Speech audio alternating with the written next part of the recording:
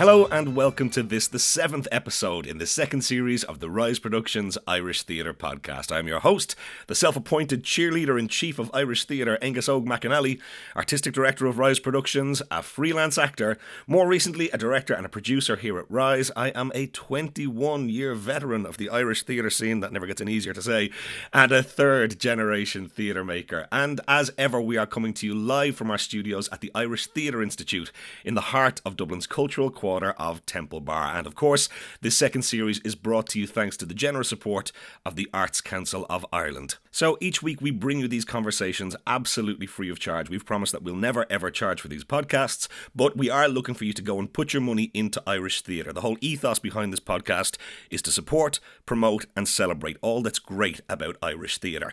And of course, the simplest way to go and support is just to buy yourself some tickets, whether that's expensive tickets in one of the big houses, cheaper tickets at one of the fringe venues. Maybe you can go over to one of the crowdsourcing websites like a Fundit or an Indiegogo, see if there are any projects over there you can support. And particularly at this time of year, if you're looking for last minute gifts for people, maybe go and buy a voucher for a theatre or buy actual tickets and bring someone out for a night out after Christmas. It'll be a fantastic Christmas present and it helps keep the whole machine ticking over. But of course, there are a lot of ways you can support without having to put your hand in your pocket.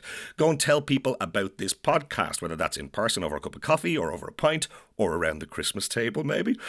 You can also share the link as a Facebook post or you can retweet the link on Twitter.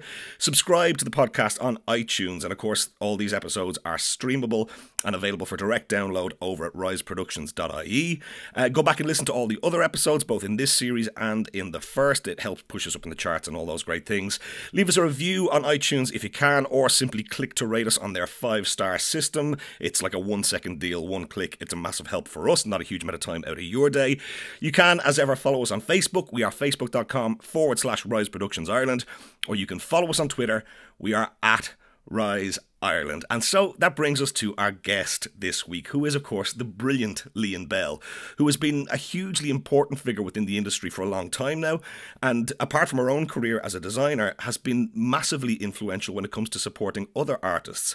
And, of course, she was the spark that lit the fire that became the phenomenon that was Waking the Feminists. She's brilliant. It's a great chat, so let's get straight to it.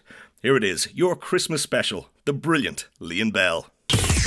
The wonderful Lian Bell, how the hell are you? I'm alright. Thank you so much for coming on. No worries, thank you. As we do every episode, let us go back to the very beginning.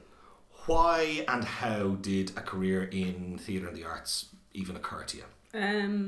At the very beginning, I suppose I was lucky enough to grow up in a house where creativity and being involved in making things and going to see things was completely normal. My mother was a visual artist, so I was going to gallery openings from when I was a baby, and making, finger painting and whatever else. But I was also brought to theatre quite a bit. But I suppose the moment that it really clicked for me was, I'm not sure which came first. One was doing a week-long work experience in Team, as it was then, which was great, just great. I happened to fall on the week where they did their last couple of days of rehearsal and their first couple of days out to schools, so it was the perfect time to see all the madness and get swept up in it, and get sent out into O'Connell Street or Marlborough Place with a napkin to try and find somebody in a Chinese restaurant who might be able to fold it like a lotus. That was one of my tasks. Spectacular. So, yeah, that was a lot of fun. So I came away going, that's what I want to do. A professional lotus folder. Yeah, exactly. But then also around the same time, I got involved in the youth theatre in our school, which was a little ad hoc because there weren't very many adults involved. It was kind of mostly the students doing it for themselves. Yeah, and then it was New Park school, and there was one teacher in particular, Claire Corcoran, who was very champion of the whole thing. But essentially, I think they purposefully kind of let people do it themselves. So we were directing, one of the students was directing it. We were deciding what the plays were, we were putting them on. Like players for teenagers? Kind of, yeah, except extremely slowly and not having a clue what we were doing. So even, I remember I only did maybe 2 shows or 3 with them. But one time we were going like, what are we going to do? What's our next play? And one of the guys went off and started reading some plays and came in one day and was like, I found this great play, it's French, it's really funny. And we were like, brilliant. And we looked at it and we were like, yeah, fine. And we put it on, and only later was like, oh, it's Moliere. Oh, right. Fantastic. Like, we hadn't a clue, but it was great. Yeah, great. And in a situation like that, was it wonderful and democratic and everybody was great, or was it full Lord of the Flies within 6 weeks? It was a little Lord of the Flies. It was, when people have asked me this, it's kind of like finding your tribe, finding your people, particularly in secondary school. Yeah. And the secondary school was quite big, and I'd come from quite a small primary school, so I was a little inundated and at sea. And it takes you a while to find the people that you want to be around. And that was, for me, the first moment where I went, oh, these are the people, okay.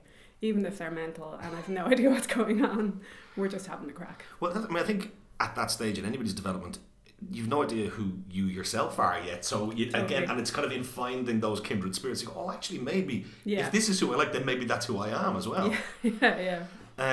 So from our Lord of the Flies theatre collective, what happened next? I applied to do the drama course, the theatre studies course in Trinity, and I think I, more than anybody else, was very surprised when they said yes, because I was kind of the quiet. When I did that drama, when I did the youth theatre, I was like behind the scenes. I was kind of the stage manager, essentially. Okay. I had no desire to be on stage. I hadn't thought about any other world of it, whether it was design or anything. I was very happy doing the stage management, and that was what I kind of applied with. Okay. And when they said yes, I think everybody was kind of surprised, including me. But I was really excited. So I did end up doing theatre studies in Trinity. I started off with Italian and then ditched that after a year and got hugely sucked into players. So I got into players from the get-go in first year and ended up being the tech manager when I was in third year, I think it was. And players at the time, I don't know what it's like now, but at the time it was just a factory. There was at least two, if not three shows every single week going in. So there was a lunchtime, a tea time, and an evening show. And every term the committee would get together and say, we're never doing tea time shows again, this is too much, okay, let's program another tea time show. So we just run ourselves into the ground. But again, it was like finding your people, and players is great about you finding your people, not just within the theatre studies course. You're finding people who are in, doing philosophy or law or whatever else, people you would never normally have come across. Doing real courses. Well, I don't know, people in philosophy might argue with that one. Jan Coppinger will argue with that one, actually. So I really just put the head down and did lots and lots of, like, for me it was fun, it was really enjoyable. And in retrospect, it was a huge learning. You're handed a studio theatre, fully functioning, and told, right, that's yours now, just do what you like. It's extraordinary. Imagine having it now. I know, I'd love to. Yeah, we should do it all over again. So talk to me about being tech manager there, and when does the design element start to come in for you? I got into, from the very first involvement in players, I was a techie. I was the person doing lighting more than sound, really. And I did some lighting designs through those years, and Eamon Fox, who is now tech manager in Drake, I think, was tech manager when I started in Players, and he basically turned to me on the very first day he met me and said, so when you're tech manager, and I just was like, ha, I don't know which end of the light comes out, I don't know. So he skilled me up and got me to the point of being tech manager. Which I realised is a ploy that you have to do when you're tech manager, is pick on some first year and go, you'll be tech manager someday. Very clear lines of succession. Yeah, exactly. But then in fourth year in theatre studies, I'd taken on a set design class and hadn't really done it before. And just, it was like opening another world to me. I was like, oh, this is brilliant. This is way more interesting than lighting, for me anyway. So I got into that and did a few designs in fourth year in college, and then I suppose I kind of came out of college in this haze of that weird year when you come out of college and you haven't a clue what you're doing. So I ended up working in AIB. In a very obvious move, yeah. My 20 hours a week supposedly in the SSIA. The free money account department. Wow. Where probably shouldn't say. Oh no, I can totally say this. There was I had no manager, this department had been made because the SSIAs had come online, and it was a department that was getting all the applications, so we had to sign off on them basically. But it was a rag bag of people that were just kind of, who's spare around the AIB, we'll just throw them in.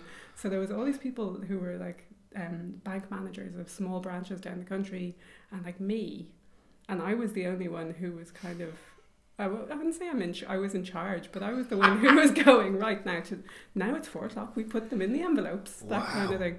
And because I had no manager, I used to just turn up in the morning, set them up and going, leave, go off and do some other work, come back at lunch, have some of the subsidised lunch in the canteen, and at the end of the week go in and say, yeah, I did my 20 hours to somebody in a totally different department. That's glorious. So that was an amazing first year out of college, because then I could do all the theatre stuff. Well, there you go. So I got really sucked into doing stuff in project actually at that point.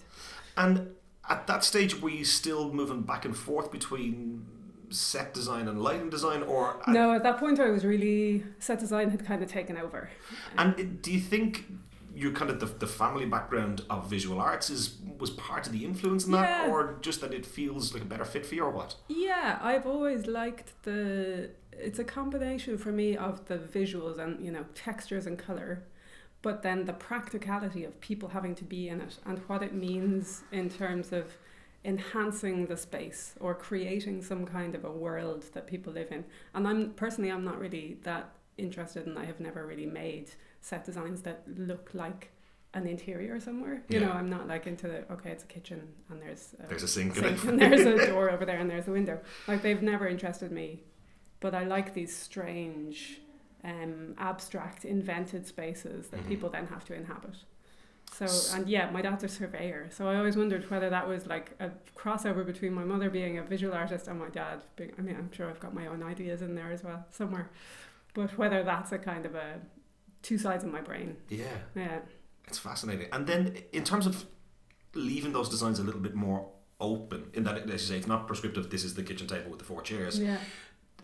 Does it open up more to collaboration, both with actors and directors, and then lighting people around it as well? Is that part of the idea behind it? I think so. I think the work I've tended to work on is usually devised or dance sort of work. So you're not coming in with a script. Sure. Going, right, this is what we have to make something for. You're coming in with a set of ideas or a set of sort of aspirations and textures, and you're creating something together. Although it's funny, like we talk about collaboration, like I am always working with somebody who's got a very clear idea of what they want to do, and I'm adding to that. I'm not the person coming along going, I have a great idea and let's do it together. So there is collaboration, but it's very much led collaboration, if that makes sense. In terms of there's a specific brief that you need to come and engage with? It changes. It depends on the person that you're doing it with. But I suppose I'm always rowing in behind somebody else's idea rather than coming up with it myself. And do you prefer to be given a huge amount of scope, or do you prefer someone with very concrete ideas and like you say, they have an idea themselves of the world and the textures and the colours? I don't know, it's quite different.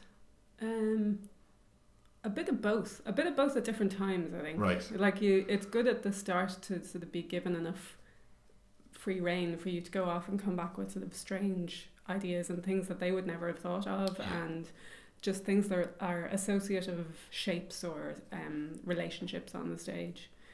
But I do really appreciate when somebody's clear, even if they go, that's definitely not what I want, but there's something in there that, it's when people sort of go, okay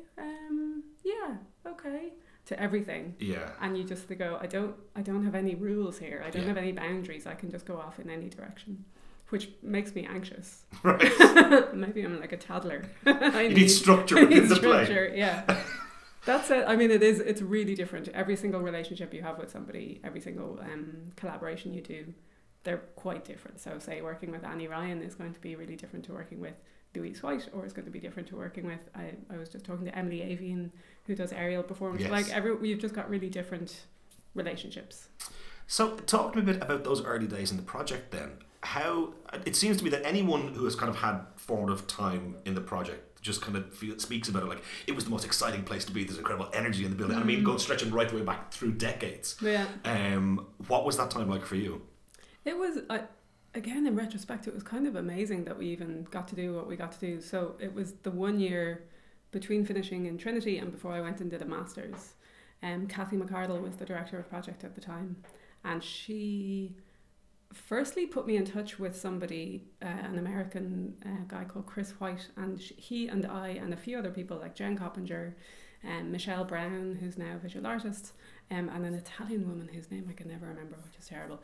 Anyway, the five of us became a collective-y group, and we called ourselves 10 Elephants because we had no other ideas of what to call ourselves. And Kathy gave us the Cube. So we were, the new project building had only just opened, so I think we were the first show made for the Cube. Wow. In the Cube. And she gave it to us, and we hadn't a clue. Again, it was that sort of players, well, let's just do it. We didn't know anything about producing or money or any of that sort of stuff. But she also, we had said, in our total naivety, well, we're doing the show in the Cube, but let's do something else as well, just to kind of, while we have the space. Right. So let's put on 10 lunchtime events. I think it was one a week for 10 weeks.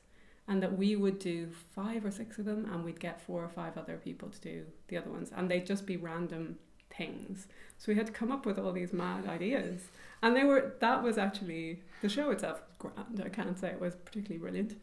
But the coming up with these really strange little mini performances upstairs in the bar was brilliant, was a lot of fun, and was a real collaboration, and I think showed things like Michelle Brown, who hadn't at that time gone back to art college, we could start to see everybody was going in slightly different directions, which was great and really exciting. So speaking of going in different directions, you had the idea then to go and do the Masters. Yeah.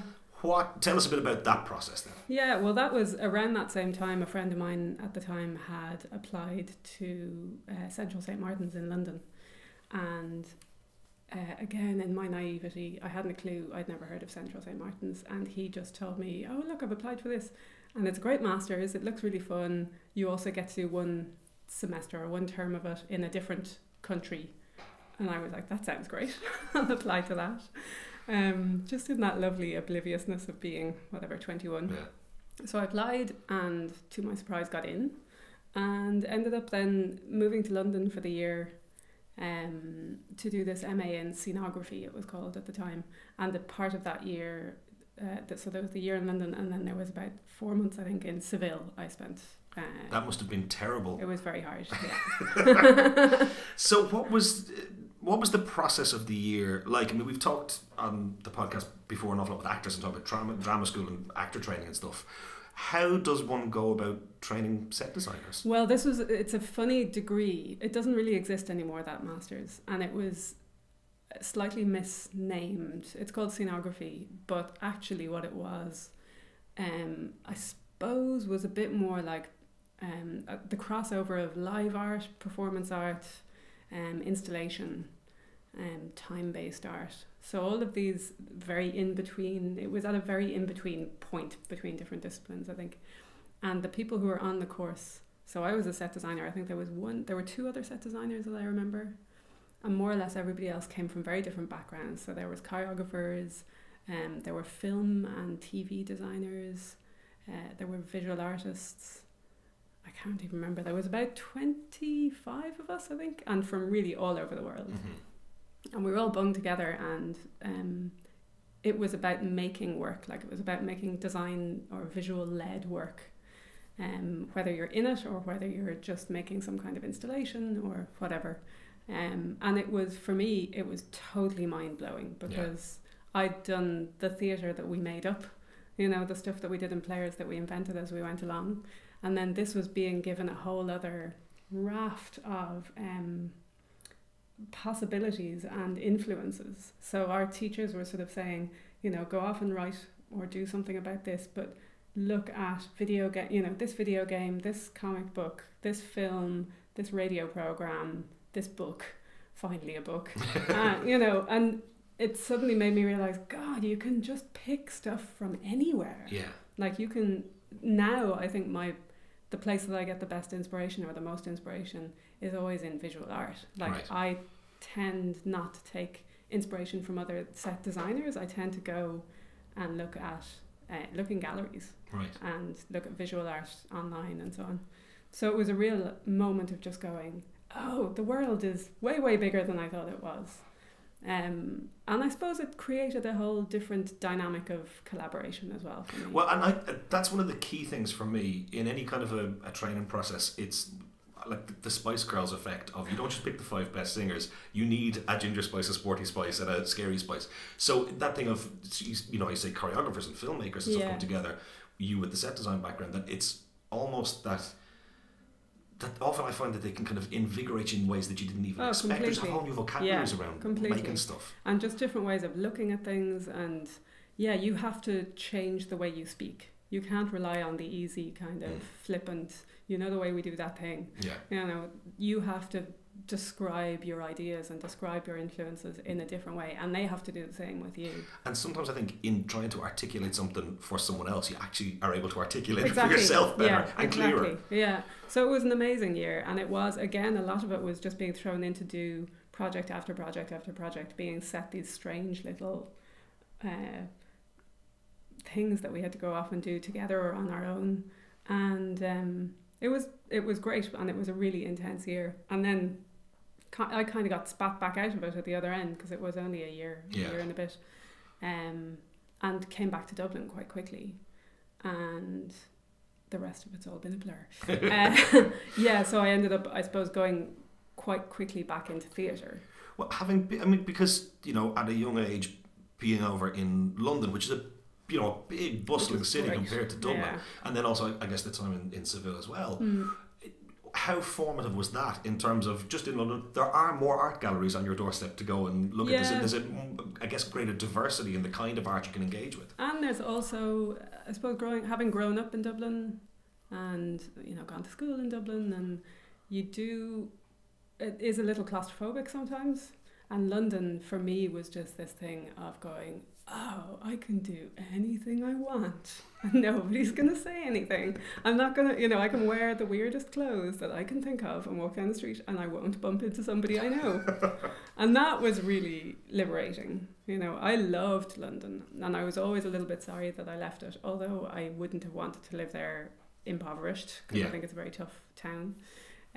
But I absolutely loved it. And just I got really into this idea that the stuff that you find by accident is really inspiring.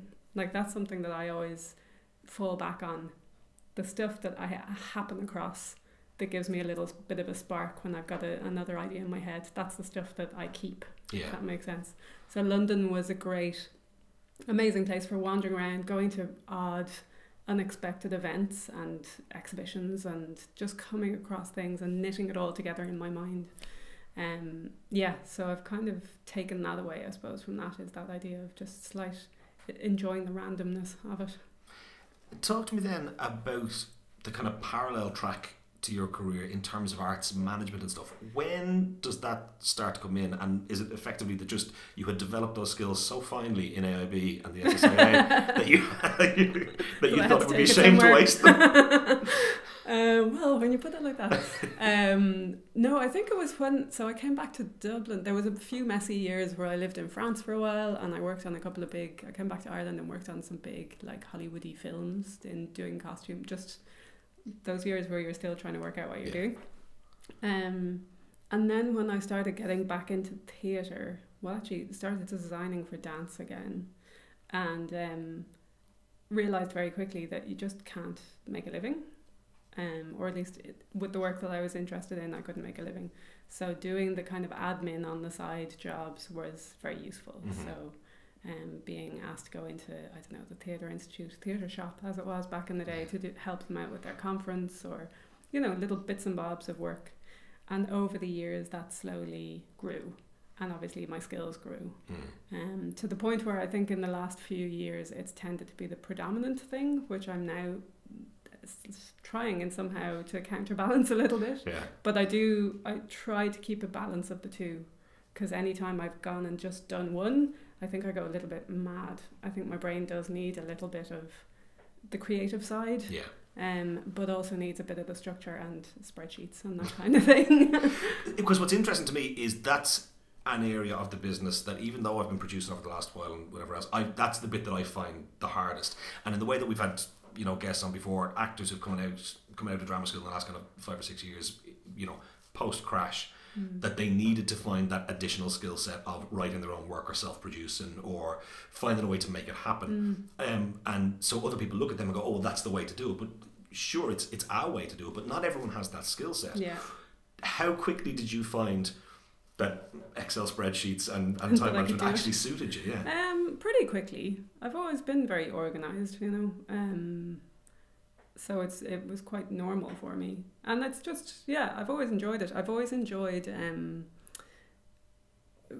being in situations where I get to meet new people as well. So one of the things that happened that I forgot to mention the time I was in Trinity, I got really involved in what was then the Pan Dublin International Theatre Symposium. Their first iteration of that happened at the Christmas or the January of my first year of college, right. And I volunteered for that. And then I worked on every single one of those since. And for me, that was an amazing experience of just being thrown again into a group of people from all over the world, all kind of coming together. Everything was a little bit messy in the first couple of years, but getting to meet all these people and share ideas I thought was really interesting. So for me then, years later, to be working on things like, I don't know, the IETM International Networking meeting that came here, so there was about 500 people here in Dublin that I helped organise, or all the conferences that I worked on with ITI, like it's all echoes of that, of just also getting to meet people. Yeah. I find that really interesting. So it's not just the admin, it's not just the kind of spreadsheet stuff, it's about the people as well behind it. Do you find that the two kind of parallel tracks speak to each other, that you're picking up stuff in one that adds to the other? To a degree, yeah, although I've come to realise in the last few years that there's literally a different way of thinking when you're being creative to when you're doing the admin work. Okay. And it takes time to let your brain settle back into being creative. And I think in the last few years in particular, I just haven't had that time at all. So I designed one show this year, which was Louise White's This is the Funeral of Your Life. And last year I didn't design any, and I just couldn't. Like my brain didn't have the space to be able to do that shift. So I've realised that there is time needed, and there's kind of dedicated space needed to do one and the other. So one of the things I'm trying to do is create ways of giving myself that space. So I'm going in January and February this year, next year I've got a residency in the Cultural Centre in Paris. Fantastic. Which will be the first time, I think, since college where I'm giving myself a 2-month creative brain holiday. Not holiday, that's a terrible word. This is and that's the other thing I find myself doing, is that I go, well, the work is the admin stuff and the creative stuff is the fun stuff. Yeah. Like that's the stuff I do in the breaks when and that I have to really catch myself out and stop myself doing, because it's not just the fun stuff. Just because you enjoy it doesn't mean it's not work. Yeah, exactly. Yeah, and I should give it as equal value as the other. Anyway, I just caught myself on that one. That's a good one. I want to talk a little bit about you, because you're talking about trying to find that time and space for yourself, but you've also been fairly instrumental in finding ways to achieve that space and time for other artists, quite selflessly. So talk to me a bit about your path through those kind of artist development programs, and I guess particularly taking it back to the Fringe and a certain little project called Show in a Bag, which I haven't had a little bit of experience with. Well, I think the fact that I've been interested in those sort of artist development programs probably stems from the fact that I in some way get a sense of what it's like to be an artist as well. There is this horrible perceived divide between the management and the artists, which I, in a funny way, straddle, and I think people find that a little odd, but it makes me realise actually that there isn't that big a difference between us. Yeah. But it does just give me a little bit more insight into both areas.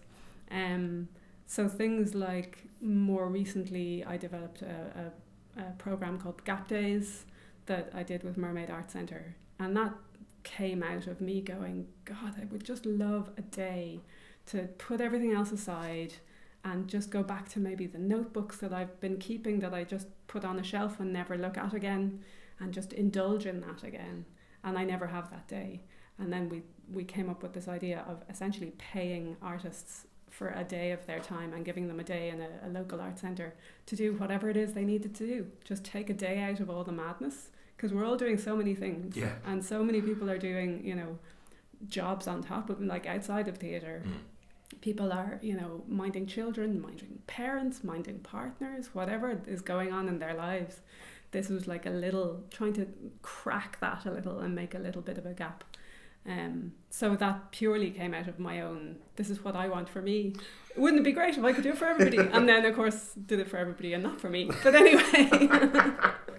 But yeah, I think it's to do with having a little bit of an insight of what it's like, and knowing that people make better work when they're supported. Well, absolutely. And it's funny because I remember being part of the Next Stage programme at the festival, and just the absolute luxury of taking that time, a chunk of time, to focus exclusively. And I guess, I don't want to say selfishly, but just that you can park everything else for and not worry about the rent and the kids and the whatever else. You just go, okay, I'm just going to focus on this. And it's like a shot of steroids, totally, artistically. Yeah. It's so valuable. And I think sometimes we can feel a bit guilty about that. Going, oh, well, Absolutely. You know, can I really say I deserve to spend this time focused? Exactly. Is it too and indulgent? That's going back to the thing of, is it work or is it fun? Yeah. You know, and are you indulging yourself by doing this? You know, because it's not generating money. Yeah. Is it then just a kind of a hobby? Which really annoys me because I feel it. You know, it's in my own head, so it really annoys me. But things like going down to, I'm sure you've been down to the Tyrone Guthrie Centre in Annamecarrig, like these kind of places which are like it's such a luxury. It's an amazing house in a beautiful location. You're given an extraordinary room, you know, sort of period details everywhere, and they cook your dinner for you, and you don't have to go out and buy the milk for the morning, and you come away feeling so minded. And I do think people can feel a little guilty of just that, you know, what did I do with my week? Yeah. Or at least I think at the start of the week people feel worried about it. By the end of the week they're just like, that was amazing. But I really believe in the value of supporting people, and particularly because people are often having a really hard time.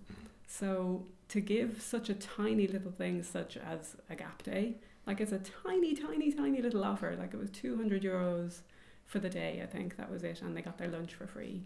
And so it's a tiny offer, but just that gives people enough, a bit of a boost, I suppose, to know that somebody values their work. Yeah, and there's a validation in it, and a reminder that it's okay. You're on the right path. That your work is valued. Your work is valid. Yeah. And I suppose that the tricky thing is the gap between all these artist development programs and then those people getting to make work. Yeah. And that's the tricky thing. I don't think that's completely working at the moment. Is that next on your list to fix? Oh God.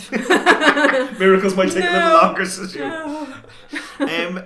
Talk to me a bit about your time at the Fringe, because you were program manager here. Yeah, for 3 festivals. Wow. And it was, I think, again, in my naivety, I looked at the job application when it came up and I was like, what is that job anyway? I don't really get it. And I read down the application and kind of went, yeah, I could do that.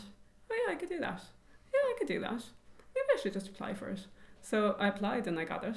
And it was also the first year Rasha Gowan was the director. So it was a great time to start because we were both newbies. And the role at that time was 9 months out of the year.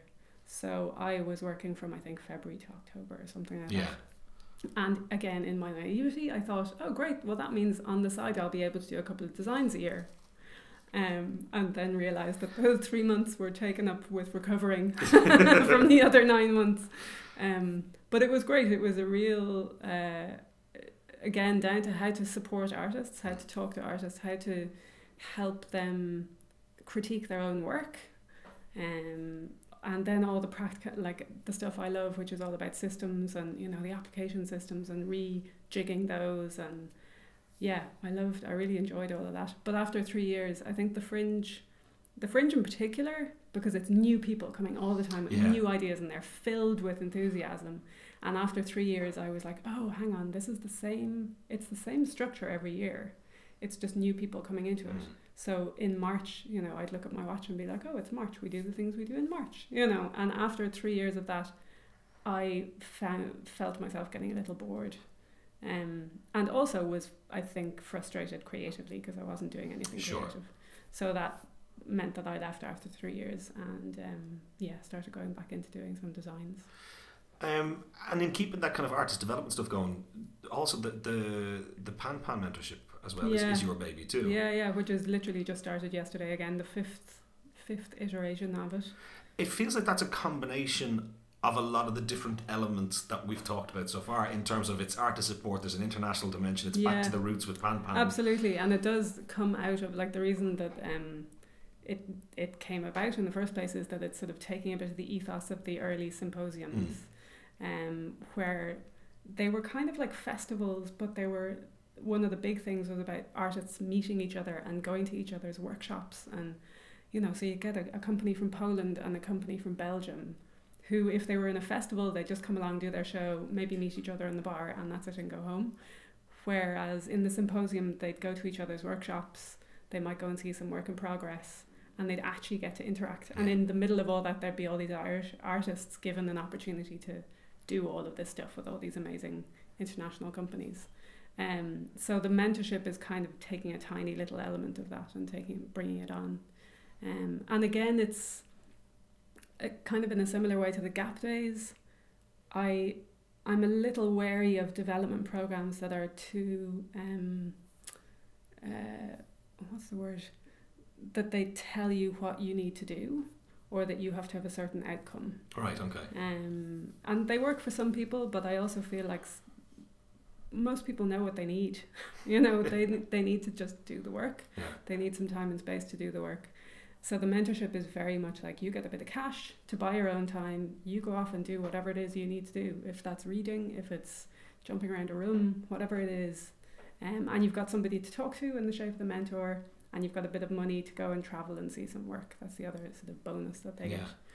But I'm not there coming in and talking to them and going, so how's it going? And, you know, would you like to show something at the end? There is a symposium day, but often people just talk about what they've been doing rather than showing it.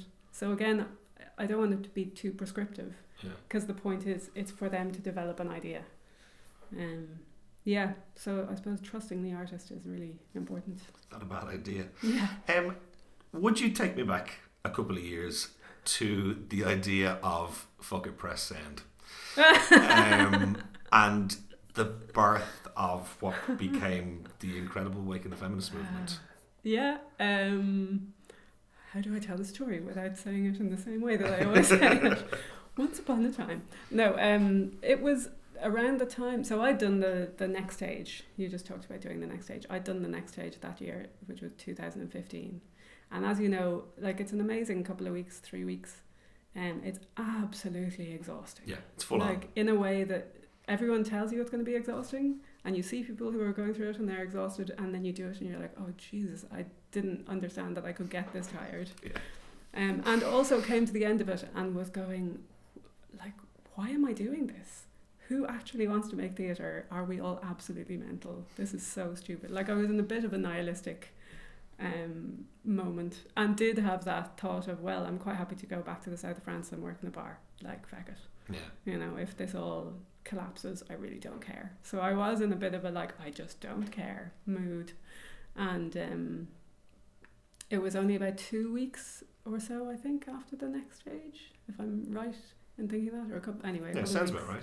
And the Abbey put out their programme online, and I just happened to be, I had a studio at the time, I just happened to be online, and just the names started jumping out, and particularly for me, the directors, I was like, oh, there's not many women directors, and just did a little tot up and got a little annoyed, and then was like, oh, there's really not very many writers, so I did another little tot up and just fired off that thing. The first thing on Facebook was really like, am I right? This is the way am I missing something here? Am I missing something? Yeah, and like just fired it off. But then the amount of response I got on that really kind of not shook me, but made me go, oh yeah, actually this is bullshit. I was right. It was a kind of an automatic rolling my eyes response, but then just to get the wave of response on that made me go, oh yeah, hang on, this is totally wrong. So then from then on I was a bit more, I suppose, considered in my posts. Well, yeah. No, but that's, yeah, I mean, look, it's that funny thing of how you go and how you pitch things in terms of, achieving the goals and stuff. But it's, how quickly did you realise how big it was, or how big it was to become? Within a few days, I'd say. I mean, that was a Thursday, so it was like a Thursday afternoon that I saw the programme released. By Sunday, I remember Sunday I was kind of stuck in the house, and I had to leave the house at one point to go and get some food, and I bumped into Philly McMahon in our local cafe, and he was like, Jesus, that stuff online, it's a bit mad. And I was like, yeah, I know. And then went back, and there was 20 other messages going on. But then definitely by Sunday evening, there was conversation starting to happen on the phone with a few people about what are we going to do now. I think either Monday or Tuesday I had written to the Abbey board saying we, whoever we are, need to have use the space and have a public meeting. And by the following Thursday was the first time a group of us got together in a room. And that was everybody, that was amazing. I kind of wish we'd taken a photograph on the day. I think we tried to, and it might have been deleted or something. I can't remember. Anyway, it was everyone from Jane and Siobhan from ITI, Cian O'Brien, Lynn Parker, oh god, there was loads. I won't go through the list, but there was just all these people who I had written to going, what are we gonna do?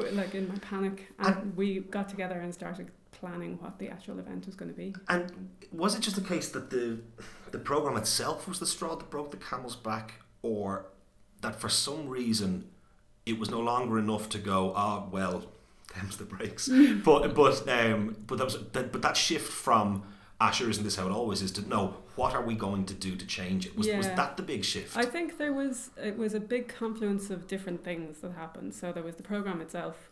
There was the fact that it was Fiach's last programme. Yeah. So there were people who I think normally would have felt a bit more careful about saying something because they'd be afraid of damaging their relationship with the Abbey. Of course, yeah. Realised, actually, I don't mind anymore saying something. The new directors, even though they'd been chosen at that point, they hadn't come on board, and most people didn't know who they were. So they were a bit of an unknown quantity, so there wasn't the kind of fear of, I know that person, I know what they're like. So they were, I think people felt a little freer in that as well. The fact that Fiach went off on holidays very quickly afterwards and left this, I think it was a 5-day period where there was nobody in the Abbey who could respond. So the Abbey was silent, which meant that there was loads of people starting to talk, and then more people watching and going, oh, she said something now, oh, he said something now, oh, I feel comfortable now, I can say something. So there was this 5 days of allowing the maybe more nervous people to come forward. The fact that it was going into the centenary year, so obviously symbolically it was a really big moment. So there was all these things crisscrossing, and I do think that the marriage equality referendum had given certainly a group of people younger than me, a whole stratum of people younger than me who had their first big social win, had gone, we wanted to change something about our society, and we did it. And had this feeling of, right, what's next? What can we take on next? So there was all of these things that all came together.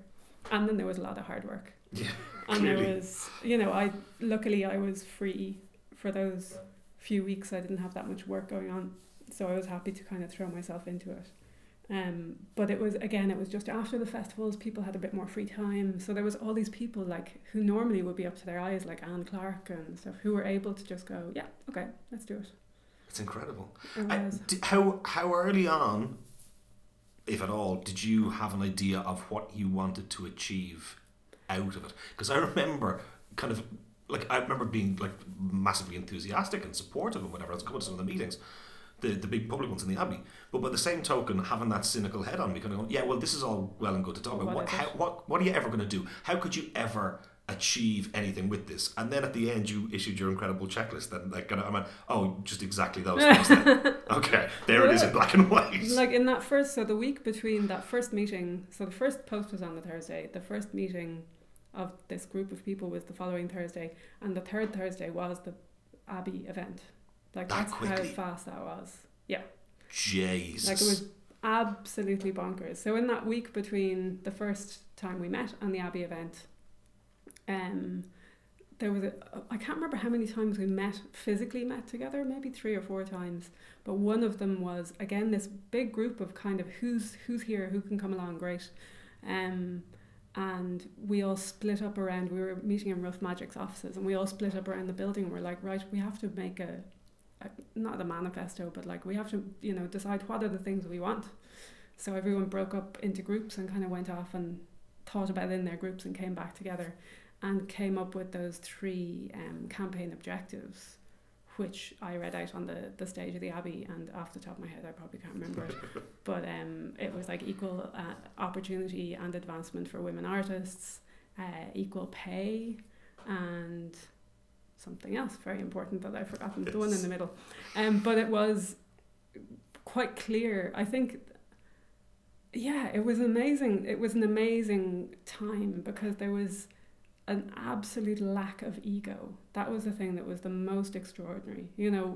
Like we're all quite collegiate and we know each other and we work collaboratively because that's the way that our work exists. But there's always a bit of ego in there, and there's always somebody leading the charge. And in this group, it was like everybody just went, this is more important. This is bigger than us. Yeah, like let's not get fussy. So everyone just pitched in and worked to their absolute capacity. Like for that to happen in a week is just it's insane. crazy. It couldn't have happened any other way without that kind of selflessness. But there was also all these people who obviously had been thinking about stuff for a long time. So it wasn't like we were coming along with an empty slate going, oh God, what are we going to do? There were people who were able to come along and say, equal pay, that's really important. They were just, there was people waiting in the wings with a lot of great ideas. Yeah, I was amazed by how clear and concise the kind of the objectives at the end were, and because I was going, how would this ever be measurable? Because you could just fudge it and we'll balance that in next year's program, but there was really concrete, tangible aims and goals. You go, we can hold people to account, and and we can do better. Which was like a remarkable thing to see. Yeah. At this remove, are we 2 and a bit years on? It is. What are we now? December. So 2 years and 2 months ish. How do you feel things stand now? I think I do think there's been a sea change in among the community in many ways. Like I do think, for a start, the fact that it's just absolutely normal to talk about it, is amazing, and that people do feel more comfortable, I think, to point it out. Point out any kind of imbalance when they see it is also amazing. And all of our major theatre organisations, if they haven't already, all of them are putting policies in place and are actively working on them, not just sort of putting in something that sits on a shelf, is the plan anyway. So things have changed, and there were lots of other sort of side shoots of things that happened. So obviously we had to focus on theatre, or we decided to focus on theatre because that was what we knew and that's what we felt we could change. But there's lots of other little tangents that went off that I was certainly never in control of any of all this. There was just people going, I want to do this in this direction, and we'd go, great, go and do that. So things like, for example, there was Awaken the Feminist Northern Ireland group that got set up that have been doing a huge amount of work up there, particularly around abuse and abuse of power, I suppose, and sexual harassment. And they've managed to get an agent who's based up in the north banned, essentially, for the next 10 years because of what he's been doing to people he's been working with. Then there was groups like the MAMS, Mothers Artist Makers. So again, it was a tangent to what we were doing, but it was a really important conversation. And they decided they wanted to pick it up and run with it. So they're still meeting as far as I know. And then things like there's a group of composers and musicians who call them, I think now they're called themselves Sounding the Feminists, but it's about trying to get better representation of women in places like the National Concert Hall. Right. And just recently, Una Mullally, the journalist, organised a first meeting of Waking the Media, she called it. So again, journalists and women working across the media coming together, which they don't often do, and starting to talk about the things that are happening for them and what they can do about it. So it all keeps rippling on. There's also one of the things that I'm interested to see how it happens next year is 2018 is the anniversary for women getting the right to vote in Ireland. Okay. Well, I think it's women over 30 who had land got the right to vote. So The right kind of the woman. right kind of woman, exactly. But at least they got something. But as I suppose tied in with that, we had a meeting with the last Minister of the Arts, Heather Humphreys, and talked to her about the idea of asking all the national cultural institutions to have gender policy in place by next year as a kind of a symbolic moment, I suppose. And she said yes, and she went off and she said that, and we worked on a workshop with all of those national cultural institutions. So that's everything from like IMA, the National Gallery, the National Library, the National Concert Hall, the Crawford, all the sort of big, the cultural organisations that shape what Irish culture is, basically. And so now they are all supposedly working on their policies for next year. So we just have to follow it up and make sure they're actually doing it. And then as you look forward, do you think it's already been a success and we've won, or do you think there's still a road to go, and what would you like to see down the road? Oh yeah, I mean there's definitely, it's an extraordinary success. It's a small step in the major marathon, unfortunately. But it's gobsmacking what has happened. Just being able to rewind 2 years and think about how our brains were different. Yeah. Like my brain was different. I had to relearn certain ways of thinking over the last couple of years because I am maybe not as biased as other people, I'd like to think. Yeah. But, when you talk about unconscious bias, that's inside all of us. So it's about learning how to spot it and work around it. Of course, there's loads of things to be fixed. And I suppose at the moment, the big thing that's coming out is all about sort of dignity in workplace and sexual harassment and bullying and so on. And that's triggered, obviously, by the Weinstein case in America. But I think in Ireland is tied up as well with Waking the Feminists and a newfound sense of being able to speak up about things. Which was, Grace Dias, who was the woman who spoke up in the first instance in Ireland. I'm enormously proud of what she did because she has, and I know it hasn't been easy for her. Of course, I think we're all quite proud. I think a lot of us are very grateful as well. Absolutely. You talk about taking a bullet for the team. Yeah. And one thing that really struck me. So I worked in the Gate Bar, for on and off for about 8 years, and while nothing ever happened to me directly, I suppose there was an atmosphere that we were all very aware of and we all talked about. And so when the article came out in the Irish Times, where there was all the women who worked in the office talking about experiences they had, which echoed things that I'd heard over the years, I remember reading it and later in that day just realising, oh my God, I who have not experienced this, I feel such relief. Because I realised that I had somehow been carrying this around and holding it and pretending it didn't exist, or having this strange dissonance of what I felt was right and what I felt was wrong. And something that was wrong, I was trying to make it feel like it was okay for all those years. And that was me who, was at a very much arm's length from all of this. But for anybody who was walking around experiencing that and trying to reconcile it with their everyday living, I imagine there was a moment of feeling slightly terrified but also relieved that it was just out there. So just for that, Grace is amazing. Not bad at all. It's a fantastic thing, and look, and it takes a real leadership, and it's people like Yeah. you and people like Grace and many others who wrote in. And that takes a have huge amount of support. Yeah. I mean, that's the other thing. Like, you know, Waking the Feminists was never just me and could never ever have just been me, and I never wanted it to be. You know, Yeah. there's a huge cohort of people. But the same with Grace, like, and you'll read that in her first one of the first blogs she wrote about this. She knew she needed a lot of support and a lot of advice, and she contacted lots of different people and got them around her to be able to then finally make the step and come out publicly. So it's terrifying, but you really do need to have your people around you. Well, fingers crossed, through the great work of so many great women, we have And men too. We have opened the floodgates, and that the winds of change are sweeping through, hopefully. Yeah, hopefully. Liam, that was a fantastic chat. Thank you so much. I'm delighted to have had you on. You're the best. Thank you so Great, much. Thanks. So there you have it, the great Lian Bell. Fantastic to have the chats with her, and in particular to spend so much time talking about her own career and practice as a designer.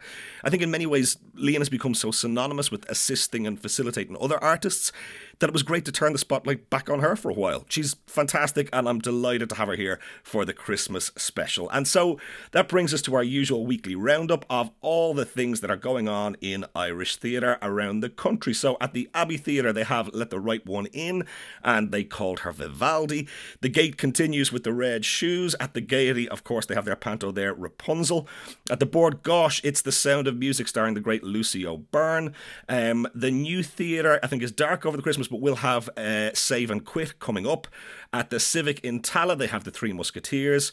The Viking in Clontarf has A Christmas Carol, and that will be followed by Typhoid Mary. Bewley's coming up in the new year, will have All Honey. At Smock Alley, they're just about to finish up with The Grim Tale of Cinderella, and that'll be followed by a whole heap of shows for first fortnight, so it's well worth checking out the programme there. Then down south, the Everyman in Cork has Beauty and the Beast. In the Lime Tree in Limerick, they have Aladdin, and up north in Belfast at the Lyric, they have What the Reindeer Saw and Beauty and the Beast. So that's us. That's episode 7 in the books. We will, of course, be back next week for another chat with one of Ireland's leading theatre makers. But in the meantime, this has been the Rise Productions Irish Theatre Podcast. For Angus Og McAnally, I'm Angus Og McAnally. We'll see you next week.